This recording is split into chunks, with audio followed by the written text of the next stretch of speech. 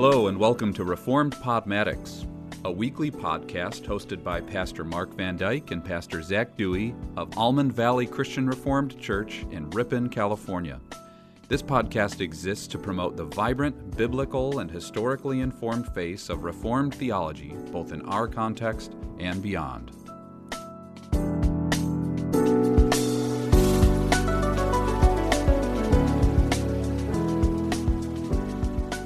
Hello, everybody, and welcome back to Reformed Podmatics. I am Pastor Zach. I'm Pastor Lucas. Hey, and that is our new friend who is with us for this episode. Pastor Lucas is back. You may remember Lucas from, it was quite a while back. I think it was episode 98, but I could be wrong. You have better memory than I do. I haven't gone back and checked, but he was on for the episode for middle school theology.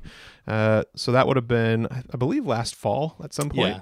Yeah. So Lucas, why don't we just start with you telling us a little bit about yourself? You're going to be joining us for the summer for the episodes that we'll be releasing up until August, and so it'd be good for our audience to sort of revisit to who you are, what you're from, and maybe even what you do at Escalon CRC. Sure. Well, first, let me say thanks for inviting me on. It's an honor. And we'll probably get into it a little bit, but it's surreal in some ways. I began listening to Reformed Podmatics, when you first came, within the first 10 episodes, I think. Oh, wow. Yeah. So you're a dedicated listener. I am. I haven't been as dedicated over the last, maybe month, but... That's okay. Yeah. I don't listen to our episodes myself, so I can't blame you. There's some grace there then. Okay. But so I'm Pastor Lucas. I've been in full-time ministry since 2018, pastoral ministry. I grew up in Dallas, Oregon, Never heard of Dallas, Oregon. What's Dallas, Oregon like? Dallas, Oregon. It's a rainforest. It's very rainy. I always tell people that we're in the Central Valley of California right now. As much as it sun shines here, it rained where I grew up. So quite just different. Kind of flip it. Grew up in the Evangelical Free Church, which is the church that I grew up in. At least was kind of vanilla evangelical Baptist. Had some Reformed leanings in hindsight, but for the most part, interesting. The Evangelical Free Church in my hometown, which is called the Orchard Church. Shout out! I have a friend, my friend Jake, close friend. He grew up there, and the pastor there was also sort of Calvinistic-ish, although dispensational. Yeah, good guy. His name was CJ. I don't know much about the church now, but anyways, back to your story. Yeah. And I don't know how much you want me to say, but... Yeah, just a few more things. Just feel free to throw out whatever you feel comfortable with. All right, yeah. Well, in 2012, I graduated high school and went to a unaccredited Bible college called Ecola Bible College, so shout out there. Wonderful school, highly encourage people to look that up. It's faith building with a ministry, perspective where they're trying to teach what does it look like to survive and thrive in ministry and stuff like that. Yeah. Met my wife there, who's from Escalon, California. Important thing happened there. It did. Yes, sir. First day I saw her and knew I was going to marry her. Took her a little bit more convincing, quite a bit more convincing, but yeah. Hey, well, it worked out in the end. It did. Now you're back in her hometown in Escalon, which for any listener out there, Escalon is about 25 minutes to the east of Ripon. So not far away at all. So that means Lucas and I have been able to hang out and get to know each other as friends. And so that's part of why I invited him to be on the show. I think he will make a great replacement for Mark for the summer, and so I'm really looking forward to having you on. This is going to be a little different over the summer just because we're going to have a little bit different of a sort of flow and banter, I guess you could say, but I think it'll be fun. Mark, we will miss you. You are already missed as this comes out, and so we'll look forward to having you back in August. But Yeah, so we're shifting gears with you, Lucas. We're happy to have you here. We'll talk a little bit about, of course, your theological journey as we get into it. But in this episode, we're going to be talking about the CRC and why we love it as outsiders to the CRC. I've shared my story a lot over the years with people since I've been here, and even with listeners on the show. So if there are any faithful listeners, you will probably know that I am not from the CRC. I grew up, like Lucas, in a different denomination. I grew up in Baptist and Bible church contexts and sort of read my way into Reformed theology during my college years, went to Reformed Theological Seminary, and really deepened my faith there, deepened my intellectual understanding of Reformed theology at the very least. It was an amazing experience for me, and found myself then in the CRC because I aligned with the three forms of unity. And that's something we want to talk about today as well. But it's been a long, meandering road. I did come to the CRC knowing that I could hold to and did hold to the three forms of unity, which we'll get into, the Heidelberg Catechism, the Belgic Confession, the Canons of Dort. In my time in seminary, I really fell in love also with the Anglican tradition, and so I'm kind of a theological mutt, I guess you could say. And so I came to the CRC not so much because I loved the CRC. I didn't know anyone who was CRC, but I came to it because I was moving home close to my family in California after seminary in Orlando. And I knew that I loved the theological tradition of the CRC, and it was something that I felt a deep sympathy to or with. And so that's sort of how I found my way into the CRC. Lucas, I'm curious, you said you've been in ministry since 2018 full time, but you've only been in the CRC now for almost a year. You've completed your first school year as a youth pastor. What was your theological journey into the CRC out of, I guess, the Evangelical Free Church? Yeah. That it's been a wild ride for sure. One that, looking back, my wife and I can safely say that it's by God's grace that we're here. We went into full-time ministry let me back up. It's at Ecola Bible College. Not Ebola. Not Ebola. Yeah, exactly. Not E. coli. Ecola Bible College. Some may refer it to Ecola Bridal School because people come out. MRS degrees? Yeah. Come out with a wife or a husband, which I did. Came out with a wife. But at that time, which I graduated in 2014, both of us were sensing a call to ministry, moved back here to Escalon, and we're attending not a CRC church at the time. It was a community church. And that was a part of your theological conviction, right? That you couldn't really go to a Reformed church. Yeah. Well, in some ways. I think mostly we were just kind of separating ourselves as a new family from, because my wife grew up at Escalon Christian Reformed Church. Yeah. Whole family's there. Friends and stuff, so we're kind of separating ourselves. But at the time, I was not comfortable in Reformed theology. I was a Baptist, a Credo Baptist. Did not believe in Paedo Baptist at the time. Didn't understand it. Yeah, it's a big obstacle for a lot of people. Yeah. So we attended there for a couple years, had our first son at that time. Then ended up coming into the CRC. A big part of that was because of Pastor Patrick at the time, who was the youth pastor at Escalon CRC at that time, and he's been on this show. Yeah, he's now at Emmanuel CRC here in Ripon as well. Yeah. Ended up becoming a member at Escalon CRC, recognizing that I still had some struggles, but Patrick began to mentor me. Yeah. And I helped with youth ministry and stuff like that, working towards going into full-time ministry. At the time, I was going to Moody Bible College as well, getting a degree there in theological studies. Ecola was only a 2-year program? It was a 2-year unaccredited program. Okay. So did not count towards my undergraduate degree at all, which was interesting, but phenomenal. Yeah. I can't say Sounds enough like good it was stuff. worth it. It was worth it. That's actually where I became a Christian. Truly gave my life over to Jesus. And of course, God was working in the background the whole time to lead me there. But that's where I gave my life over to Jesus. And then in 2018, I was hired by a ministry called Village Missions. Yeah, that could be a whole episode on its own right there. Phenomenal ministry. But I never suggest going into ministry the way I went into ministry.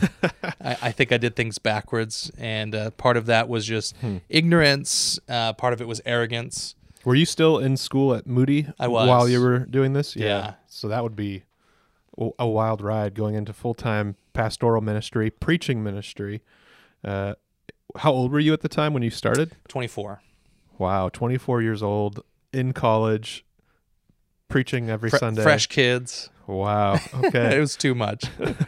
Like I said, I wouldn't suggest it. But you got some good experience under your belt. I did, nonetheless. And we look back, again, and I'll conclude with that in a second, but we look back and we see the wild ride as God's good hand of providence entering us into the CRC. Because at that time, 2018, I would never have gone into the CRC.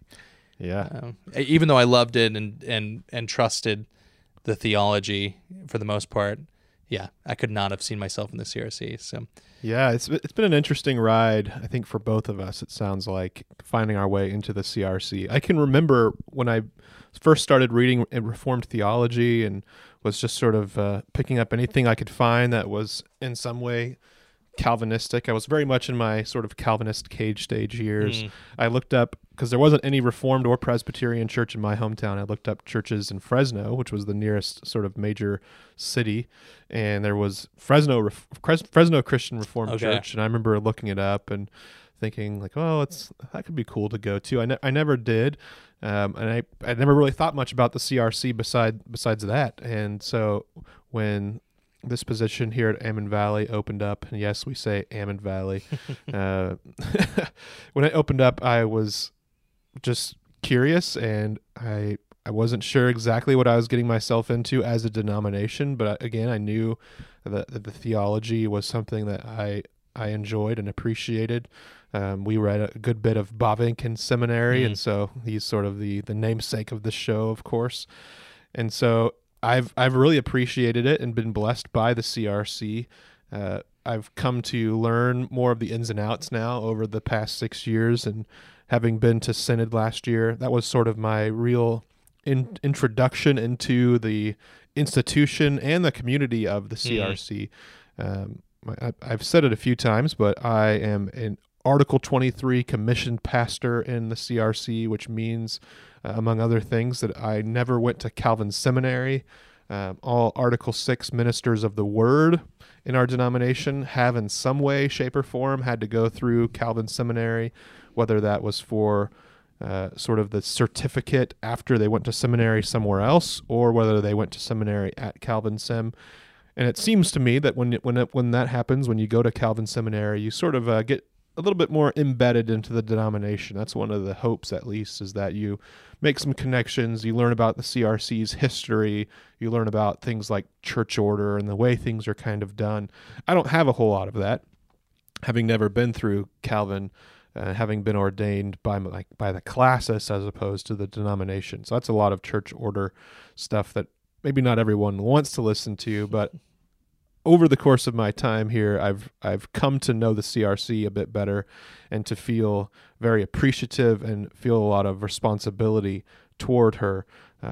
And so I'm thankful. It sounds like you are as well. But one question I would love to sort of chat about before we get into our discussion of the three forms would be our experience of the CRC. So far for you, having been in for about 10 months or 11 months, what has your experience been like as an outsider? In the CRC, there's an ongoing discussion about our Dutch identity. Neither you or myself are Dutch. And so we are not only theological outsiders who have joined from different theological traditions, but we are also ethnic outsiders. We are both Anglo. Looking at us, you can see our white skin. But we just have a different story. And so have you felt warmly received, or have you felt held at arm's length in any way? And yeah, what has been your experience so far, Lucas? Yeah, that's an interesting question. I don't think I have a complete answer to that question. It's still unfolding. Yeah, it's still. I've been here. Yeah, it'll be June 1st. Will be 1 year. Part of the reason why it's interesting is because my wife is Dutch. Yeah, and grew up in it. Yeah. in Escalon CRC, so that poses different relational things and stuff. But I think overall it's been wonderful. And part of the reason why, so I read my way into Reformation theology, Reformed theology, and listened my way actually into it as well. And part of what I realized, there was a growing thing inside of me, I guess, that was discontent with where we were at and what I felt like where we were at with Village Missions. And this isn't on Village Missions, but just kind of in the Baptist, really vanilla evangelical culture. We felt like we didn't have a foundation to stand on. We had scripture, of course, but we really didn't have anything that unified us, that was easy to grab a hold of and easy to teach our children. And we didn't have that doctrinal standard. So coming into the CRC has been really wonderful in that sense, especially when it comes to the three forms of unity, where we really feel like we have something that we can unite us with our brothers and sisters in Christ, that is easily understood, that is easily taught, that is scriptural. Yeah, something we can point to and say this is the sort of standard of our faith. Yes, yeah. Something we confess together. That's historically tested. So that's been a wonderful part of entering the CRC, is knowing that my brothers and sisters next to us believe the same thing I believe. Yeah. And experiencing that in our relationship and our discussions and stuff like that. I think that we have been warmly received. I think that there is some at arm's length, but I don't know if that's me being an outsider or not. That might just be being fresh. Yeah. It takes time to sort of bed in and get to know people and be a part of a community, especially such a tight-knit community as Escalon, or even of our sort of general region. It's just small towns, and so there's all of that sort of baked into the cake as well. Yeah. It definitely took a long time for myself to feel totally at home. And it wasn't because people weren't gracious or warm or welcoming to me. People absolutely were and still are. But when people have known each other for their whole lives and they're 60, 70, 80 years old, it's going to be hard to feel like I'm fitting in right away. And that's just growing pains of living in a new place. And it's not just because the CRC is not welcoming to me. And I would say overall, I've been extremely welcomed by those in the CRC. I've felt a deep sense of friendship with, I guess you could say, our colleagues, different pastors from the area. I've always enjoyed our classis meetings. Those are always great fun, getting to meet other pastors from our classis Central California. It's a great place. There has been, in some ways, a sense in which I have sometimes felt a little bit othered, I guess you could say. But before I even get into that, I also want to say that, absolutely. I love the structure of the CRC in the same way that you do. I guess that's not unique just to the CRC. Sure. Any strong denomination with a strong sense of its own identity and history could offer that. But absolutely, I think as somebody who grew up in a sort of broadly evangelical, I was in some churches for a time that were a part of a denomination, a Baptist denomination, the Baptist General Conference. But then I spent the majority of high school and my college years at a, I would say, post-Methodist church, which had left the Methodist denomination. And so in many ways was theologically Wesleyan and Methodist, but was detached from any denomination, and that was because they sensed that the United Methodist Church was going in the wrong direction, and so they left in the late 90s, 1998 to be exact. And so that meant that our sort of formation, it's hard to say. And I think about my old pastor. I love my old pastor, and he was a very strong, I would say, evangelical in the best possible sense of that word. He would often recommend us to read guys like John Stott or C.S. Lewis. He read First Things quite a bit and would often commend it to me in college. And so he's a very sharp pastor, and I love him very much. But just sort of growing up in that milieu, I think maybe in spite of my pastor's good formation that he was giving me, everything else I was getting was just sort of a hodgepodge, and Christianity felt like a hodgepodge. And so having some sense of structure in a denomination like the CRC has been very freeing, very it gives me a sense of spiritual rest. Yeah, this is a home where I can be, and I can sort of kick my feet up and sit by the fire and enjoy the benefits of this great thing. Yeah. So to speak. And so I'm very thankful for that. And I think that's part of why, like we will get into, why we love the three forms of unity. But before we do, I'll sort of return to what I was saying at first, that there has been some times, and this is part of why I wanted to have this episode, to talk about our experience in the CRC and with the three forms of unity as outsiders. There's a big discussion in the CRC about who we are as a denomination. That's been going on, as far as I can tell, for several decades now. And it's really heating up, of course, with the most recent synod and the synod coming up, where we are trying to wrestle with whether we are Dutch, whether we're going to be confessional, whether we're going to be just sort of a nice church, a welcoming church. And yeah, it's interesting to me that I still see so many articles in the banner. I hear things from people that I'm interacting with, whether online or even in person, say, just kind of talk what I've heard somebody refer to as the Dutch club. I was born in the CRC, I was raised in the CRC, and I would hate for the CRC to change, and I want it to be a place for all people who've just grown up in the CRC just like me. And so because of my love for the theological tradition in the CRC, I've noticed that with some pockets of our denomination, I have been held at arm's length because I love the CRC for reasons that are in some ways at odds with the reasons that they love the CRC. I don't have those familial, historic, traditional ties to the CRC. My grandpa didn't go to Calvin College. My grandpa wouldn't have even known what Calvin College was. I'm sure he'd never heard of it.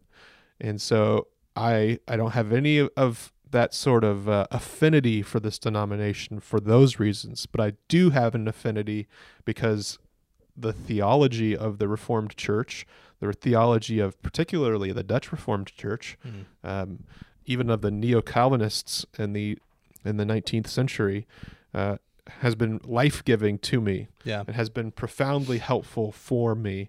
And so I came into the CRC loving the theology, not loving the people because I didn't know them. I was happy to get to know them and love them, and I feel that I have. But I came in. I can remember my interview weekend at the town hall meeting here at Almond Valley. People asking me why I wanted to come to a CRC church, and I didn't really have a great answer to that because I was still so new. I'd only read the Wikipedia page for the CRC. What is the CRC? But I knew that it was Dutch in its tradition, and I loved Bavinck. We read Bavinck quite a bit in seminary, and I loved Bavinck. Every time I read Bavinck, I felt like here is a man who really knows God's word. He listens well to God's word, and he also knows his time. He's speaking into the modern world in which he lived in the 19th century. I felt, as somebody who really started to love historical theology, that he was a systematic theologian who I'd never seen someone be as good of a historical theologian. It didn't word that well, but in his systematic theology, or the Reformed dogmatics, he gives a ton of historical information. That was really a huge deal to me. He was doing a lot of exegetical theology and a lot of historical theology, and can marshal forward all this knowledge that he had about obscure church fathers or medieval theologians who had to say something important on various issues. And so I knew that if this is the kind of tradition that the Dutch Reformed Church has produced, I would very much like to be a part of it. And I remember reading the Belgic Confession and the Heidelberg Catechism and the Canons of Dort in seminary and thinking these are beautiful. I actually prefer them to the Westminster standards myself. I do too. And so I was excited about the theology of the denomination. And there have been times where I have sensed that people view people like me, people in our denomination view people like me or like you with a little bit of suspicion because we don't have the sort of same investment that they do in the denomination. If this denomination were to go in a different direction than they often want it to with Synod 2023, they will feel that they've lost something. If the denomination splits, I get that. They will feel that people that they know and love will be divided. People who they've grown up with and lived with, their grandparents and their aunts and uncles. If our denomination splits, they will lose something great. And I don't have that same sort of investment. I do recognize that it won't have that sort of same impact for me. But I do want to say and insist that our denomination is not about our Dutch heritage or history. And I don't say that lightly, or I don't want to sound rude or crass about that, or flippant. But I do want to say, if we're going to uphold our ideals as a denomination, it will look like holding on to what our tradition has taught and believed and confessed since the time of the Reformation. So that's kind of my long high horse thing there to lead into then this discussion about the three forms of unity. It has seemed to me since my arrival here that these have sort of fallen by the wayside in the CRC. Before I arrived at Almond Valley, I was at an Episcopal church in Orlando. It's one of the few, you could say, Orthodox regions of the Episcopal Church would be Central Florida. And it was interesting to me that the prayer book, the 1979 Episcopal prayer book, which is a very controversial prayer book if you know your Anglican friends, and one of the things that many of the conservatives in Central Florida didn't like about the 79, though they mostly liked the 79 prayer book, that's a different discussion. They would often point out that, lamentably, our confession, they would say, the 39 articles are in the back of the prayer book, kind of just pushed off to the side under historical documents, and they don't get the sort of foregrounding that they deserve, and so they kind of are disregarded. And it's true. In the Episcopal Church, it's quite clear that historical identity and Catholicity, the historic beliefs of the Church, have kind of been disregarded. And I've noticed some similarities between that and the CRC. I think in general, it's easy for denominations like the CRC, and there's several others too, to eventually push these kinds of things to the side. But maybe we should just ask, why have we found it so helpful? We've talked a little bit about structure, you and I. Why have we found it so helpful? What do we love about these three documents, the Belgic Confession, the Heidelberg Catechism, and the Canons of Dort? Yeah, I was just reflecting on what you were saying. I was thinking about R.C. Sproul talks about how when he came to the Reformed faith, it was like a second great awakening for him. Mm-hmm. It was like rediscovering his faith, and I think about there's that interesting kind of digitally manufactured picture that if you look at it for long enough and you unfocus your eyes, all this random streaking suddenly becomes a tiger. or suddenly becomes a person holding their child or something. And it's not super defined, but this kind of nonsense picture, if you can unfocus enough, or maybe rightly focus, I should say, becomes this incredible picture.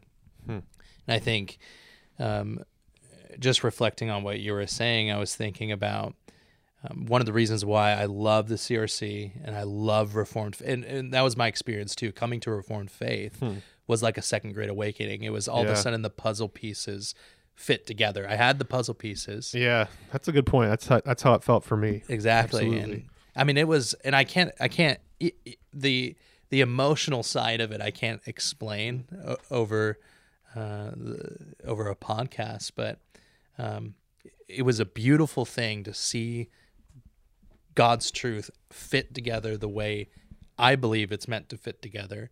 Yeah, I remember having that thought. It all makes sense. Yeah, exactly. I can't believe it all actually makes sense. Exactly. And that's where it was a struggle until I came to the Reformed faith, because like things just didn't make sense the way that they should make sense. Part of that might be my brain development. You know, I wasn't ready to understand things deeply until I was 25 and my male brain was fully developed. I don't know, but yeah, I definitely had that moment in my early 20s where, oh, wow, this is profound. All these disparate parts are fitting together. Yeah. And I think that's the strength of the three forms of unity. And there's a lot I can say about it, and I will say about it, but I think it brings, and again, I know Zach agrees and Mark agrees that the three forms of unity are only as good as they are biblical. And we don't elevate them above Scripture. Scripture is our authority. And what they are is they clarify it for us. It explains it and gives it to us in a teachable and understandable manner. And I love that about the three forms of unity, that it does provide us that really easy and solid foundation to stand on and then teach. It's very profitable in that sense. It's very pastoral and wonderful. Yeah, I think it would be helpful for us to give a little bit of just a reflection on what each of these are. Okay. These get talked about a lot, obviously, in the CRC, and especially in conservative churches of the CRC, such as both of ours. But what are they?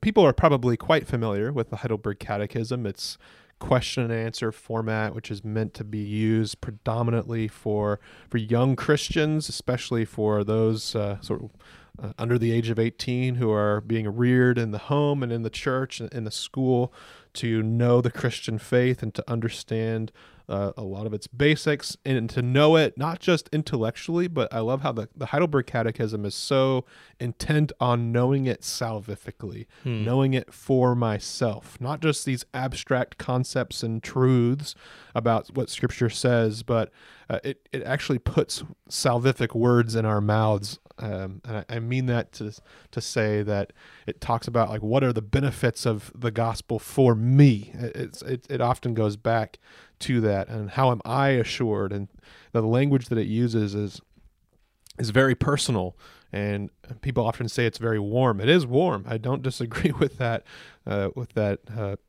way of describing it. But we're sort of familiar with it. The Heidelberg Catechism goes through guilt, grace, and gratitude, or sin, salvation, and service. Yeah. There's different ways of breaking it up. It sort of weaves into the whole catechism, of course, the Apostles' Creed, as it works through what the gospel is. That's actually question and answer 23. What's the gospel? And it gives the articles of the Christian faith as summarized in the Apostles' Creed. And so then it works through each line of the Apostles' Creed and wants us to see that there's a benefit, there's a gospel, there's good news in each part of the creed.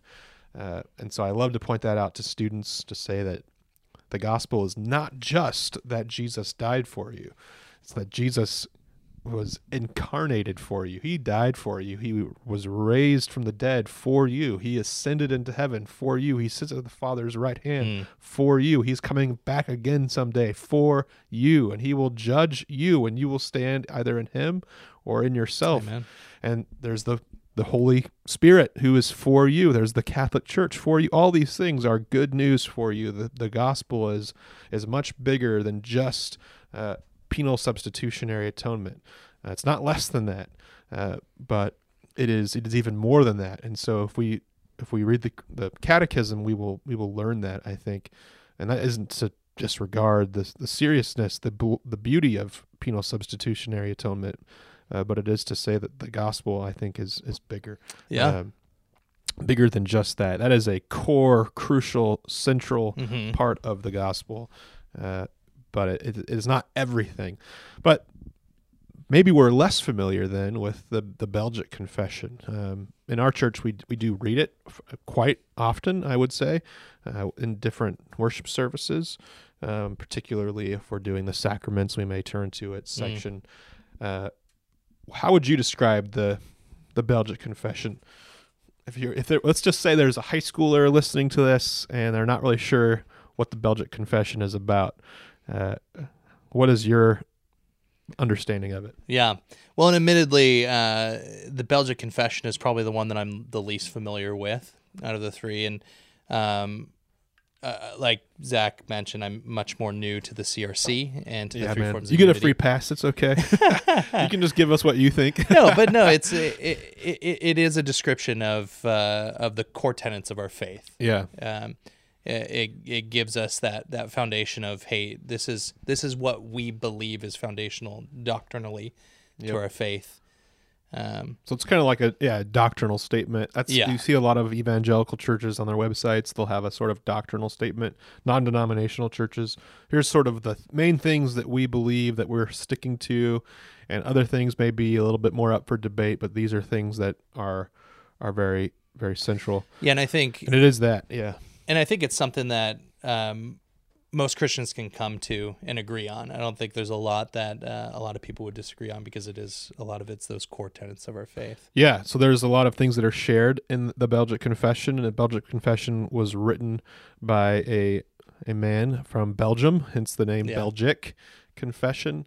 And so it was written by Guido de Bray, or Guy de Bray, and it was essentially written to publicize the Reformed churches of Belgium, of the Netherlands, that sort of region of Europe. And it was meant to publicize in the sense that it was supposed to say, here's how we are, on the one hand, Catholic and standing in the line of the historic church. And so you see in the Belgic Confession, several of the opening articles are a confession of historic Trinitarian belief. And so they're saying we are standing in the stream of the early church. We're not innovating here. We're not coming up with new doctrine. But then there are ones that distinguish the Reformed churches in the Netherlands and Holland and in Belgium over against Roman Catholicism on the one hand and Anabaptists on the other. And so that's another interesting point. That's actually going to be an overture for Synod this year as well, about removing language about Anabaptists, condemning the damnable heresies of the Anabaptists.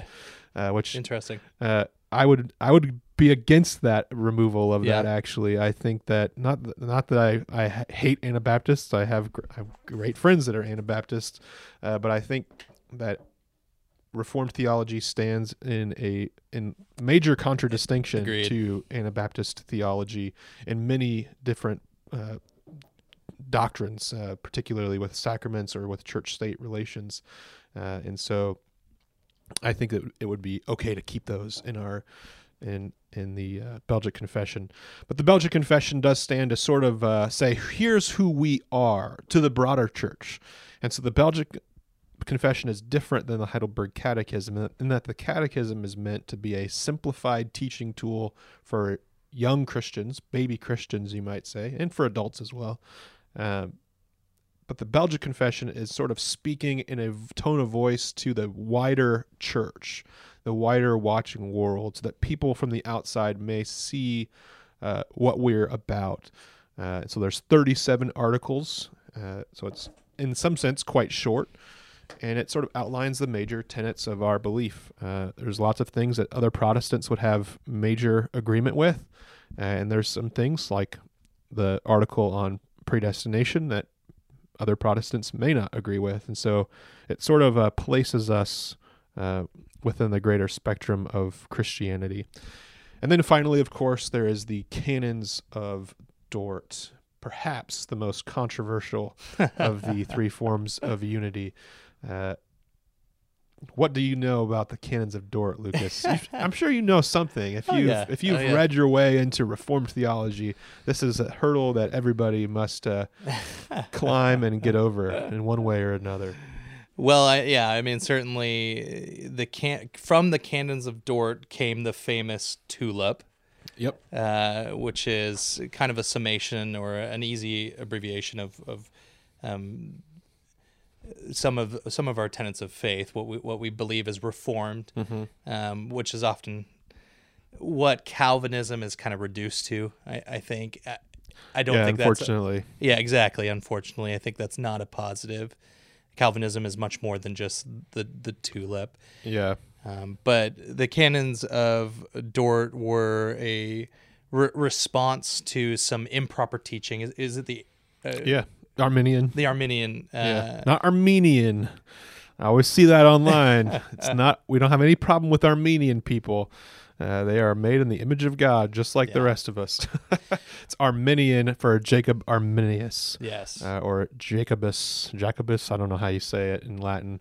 Arminius. And so Arminian theology is just referring to a particular man.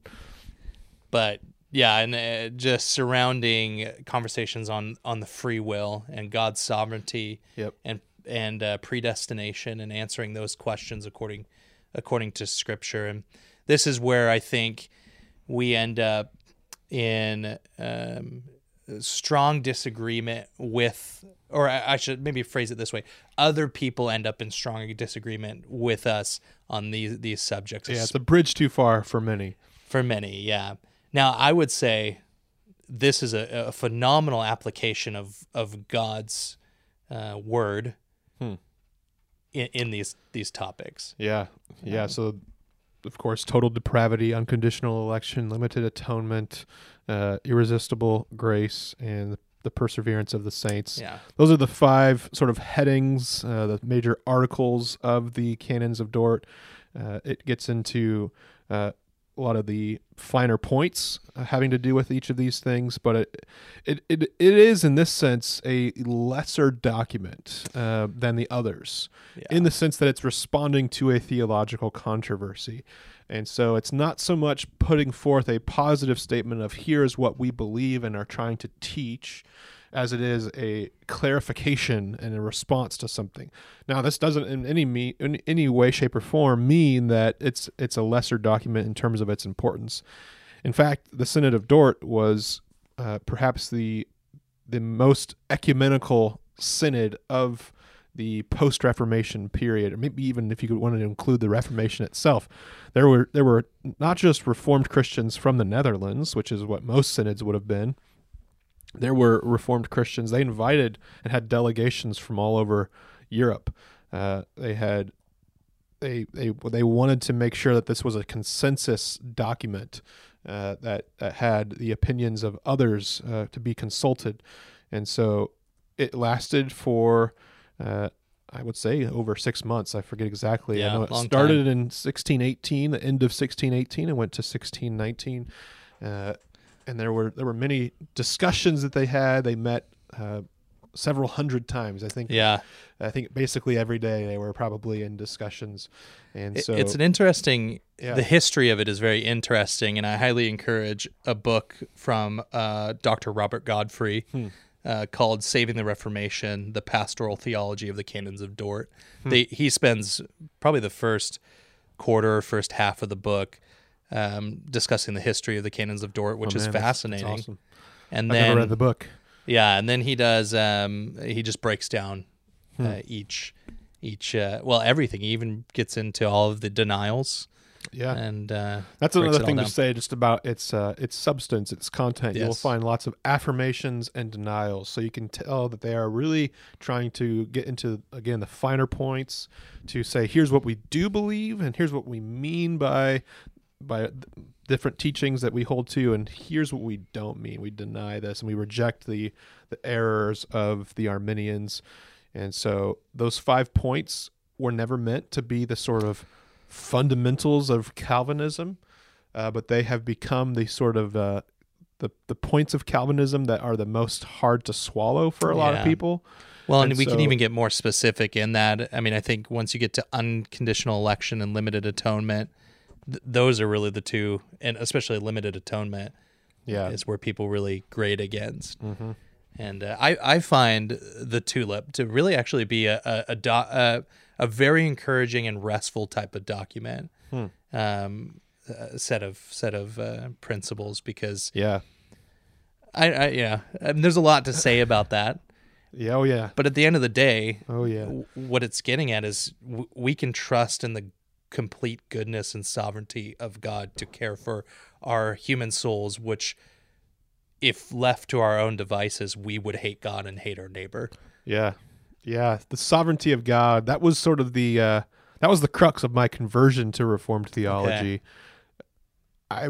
I really struggled with with feeling that, well, how could we not have the free will to choose God? And I was just sort of a dyed-in-the-wool, I guess, Wesleyan, without really knowing I was a Wesleyan or Arminian. And so it took me a while to come around to it, but once I did, and once I saw it, I've never been able to see it the other way. Yeah, exactly. I can't unsee it. Well, the puzzle pieces came together, right? Yeah, and I definitely have backed away from my cage stage days where I sort of wanted every other Arminian person I knew to become a Calvinist just like me. And at that point, the 5 points were all I really knew or cared about. I didn't really care about historic Reformed orthodoxy or anything of that sort. I just wanted people to believe in predestination. But the reason for that is because I wanted people to know the joy of what God does for us in Christ. But before we do good or bad, God choosing us, and we can rest in His goodness and His grace. And so, there were some struggles even coming into that belief and wrestling with, well, why aren't all predestined? And I would be lying if I said that there's still some ways that I hear people articulate the 5 points that don't really sit well with me or resonate with me.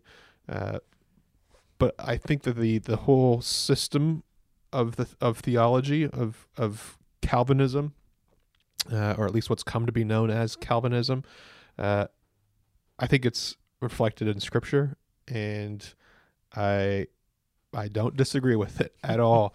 And it's a great joy to know that God is sovereign, God is in control, and He is working all things for His glory and for our good. Amen. And those sort of basic truths, those have never left me, and they never will, as far as I can tell. Lord willing. And so, I love the canons of Dort. I love these doctrines because, as you said, they are restful. They are pastoral, which not a lot of people, I think, see, especially with the canons of Dort. It is seen and spoken of in many circles in the CRC, it seems, with a little bit of disregard or even some disdain. But it's a treasure. As all of these are. And as we reflect and maybe close up things here a little bit for this episode, maybe we can just go to Scripture and see what the Scriptures teach us about confessions and about confessing our faith. Many people would say, no creed but Christ. Yeah, which is a creed. I just need the Bible, and that is a creed. And the problem with such a way of thinking is, of course, that anything goes when nothing is written down. And so it's good for communities to write out and clarify their beliefs and their convictions so that they can actually discuss them and in time possibly even change or edit them, which is always open for debate. The CRC, we do have the power to change our confessions and catechisms and so on. I don't know that we will, but there's a history of slightly making some nuanced changes to things. And so that remains a possibility because these aren't Scripture and they're only good, as you said, insofar as they reflect God's word. But I do think that the scriptures give us plenty of reason to use things like this. One such passage, which isn't an explicit or direct command to write out your beliefs and pass them on that way, but I think Romans 10 is a helpful sort of proof text, you might say. Romans 10 verses 9 through 10, where Paul says this: "If you confess with your mouth that Jesus is Lord and believe in your heart that God raised him from the dead, you will be saved. For with the heart one believes and is justified, and with the mouth one confesses and is saved." So again, it's not saying we should outline our faith or write something like a creed, but we are to confess publicly. And when we confess our faith publicly, we will want to confess it in unity with those around us. Exactly. And so to do that, to not just confess our own idiosyncratic faith, but to confess an objective faith that is rooted in history and is confessed by a community around us. And if we want to confess it in unison, as it were, we will need to have it written out. And so I don't think it's wrong. I think it's actually quite prudent and maybe even necessary to write out our beliefs, as the church has done with the early creeds and then with the confessions. Yeah. And I think if you don't write out your beliefs, you're not any less Christian, right? Per se. That's true. That's not what we're saying. But as Zach said, and I think this is where we get into some tremendous benefits of having a confessional culture and creedal culture, is that the person next to me, well, let me back up a second. Paul often talks about how we are to defend our faith and how we are to know our faith. And the Bible, we must recognize, is a big book full of a lot of truths. And when we have these confessions, these are easy, learnable, small passages that we can understand a lot of truth, and answer and give an answer to questions very quickly and very easily, knowing that the person next to me in the pew is going to have the same answer. And that's where we get into the muddy water when we don't have these confessions, and the person next to you defends their faith, and all of a sudden you realize, hey, that's actually not what I believe. Yeah. And I'm not saying that, again, having these confessions or not having these confessions make you less Christian, but they make you tremendously more prepared and far more confident that the person next to you believes that you're in unity with them. And then even on top of that, you can know when you are not in total agreement with them, which is helpful, I think. So having it out, whether it's on paper or not, doesn't really matter. But having something that's objective, that you can be discussed and worked through, is really good for coming up with developing unity. And actually we see, I would argue, creeds in the scriptures. One good example of this would be, I think maybe the best example, there's a few, but the best would be 1 Timothy 3:16, where if in most English translations today, it will actually be broken down according to its cadence, because they want you to see that this is probably a creed. Paul says this: "Great indeed, we confess, is the mystery of godliness." And then there's a colon there. "He was manifested in the flesh, vindicated by the Spirit, seen by angels, proclaimed among the nations, believed on in the world, taken up in glory." Even the way that this is written makes it quite clear that this would have been a easily memorizable statement that people could pass on. You have to remember, in the apostolic period, most people aren't able to read. And so how would the Christian faith be passed on if people weren't just able to hand somebody a full-fledged 66 books of the Bible edition of God's Word? Well, maybe they would have access through their local synagogue that they would meet at, or their local church, their gathering, through the Old Testament, but there would probably only be one edition of that in their community, and so it would be kind of like going to the public library to consult it. and there would be the certain priests and scribes who would know it well, and maybe your pastor, depending on your context, who would know it well. He's read it, and maybe you have a letter or two from Paul or from James or from Peter, and so you have a few things of the New Testament. How does the faith get passed on in such an environment? Well, the best way to do that, I would argue, would be to come up with easily memorizable, passable statements that would be easy to pass along. And in this sense, this is the tradition of the church. This is the passing on, the traditio of faith, handing down of our belief from one person to the next. And to do this and to standardize it in a way that would make it consistent throughout the Christian world would be to put it in bite-sized statements. And so it makes perfect sense for the church to historically use creeds such as the one here in 1 Timothy 3, or most scholars would say that Philippians 2, 5 through 11 is another one, or even in some sense, 1 Corinthians 15, 3 through 6, where Paul talks about what he delivered to them as of first importance, that Christ died for our sins in accordance with the Scriptures, that he was buried and raised on the third day in accordance with the Scriptures, and that he appeared to Cephas, that is to Peter, and then to the 12. It sounds like Paul is sort of riffing on a known creed, a proto-creed, if you will.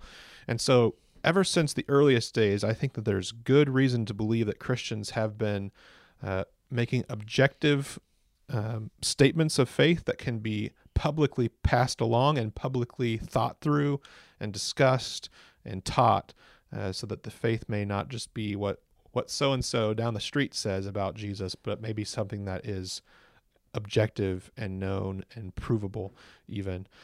And so there's a lot here. We could even probably go on and discuss more, but we need to bring this episode to a close. Lucas, thank you again for joining us for the summer. We are looking forward to hearing more from you. Yeah, thank you. Grace and peace, you guys. We'll see you next time. Yeah.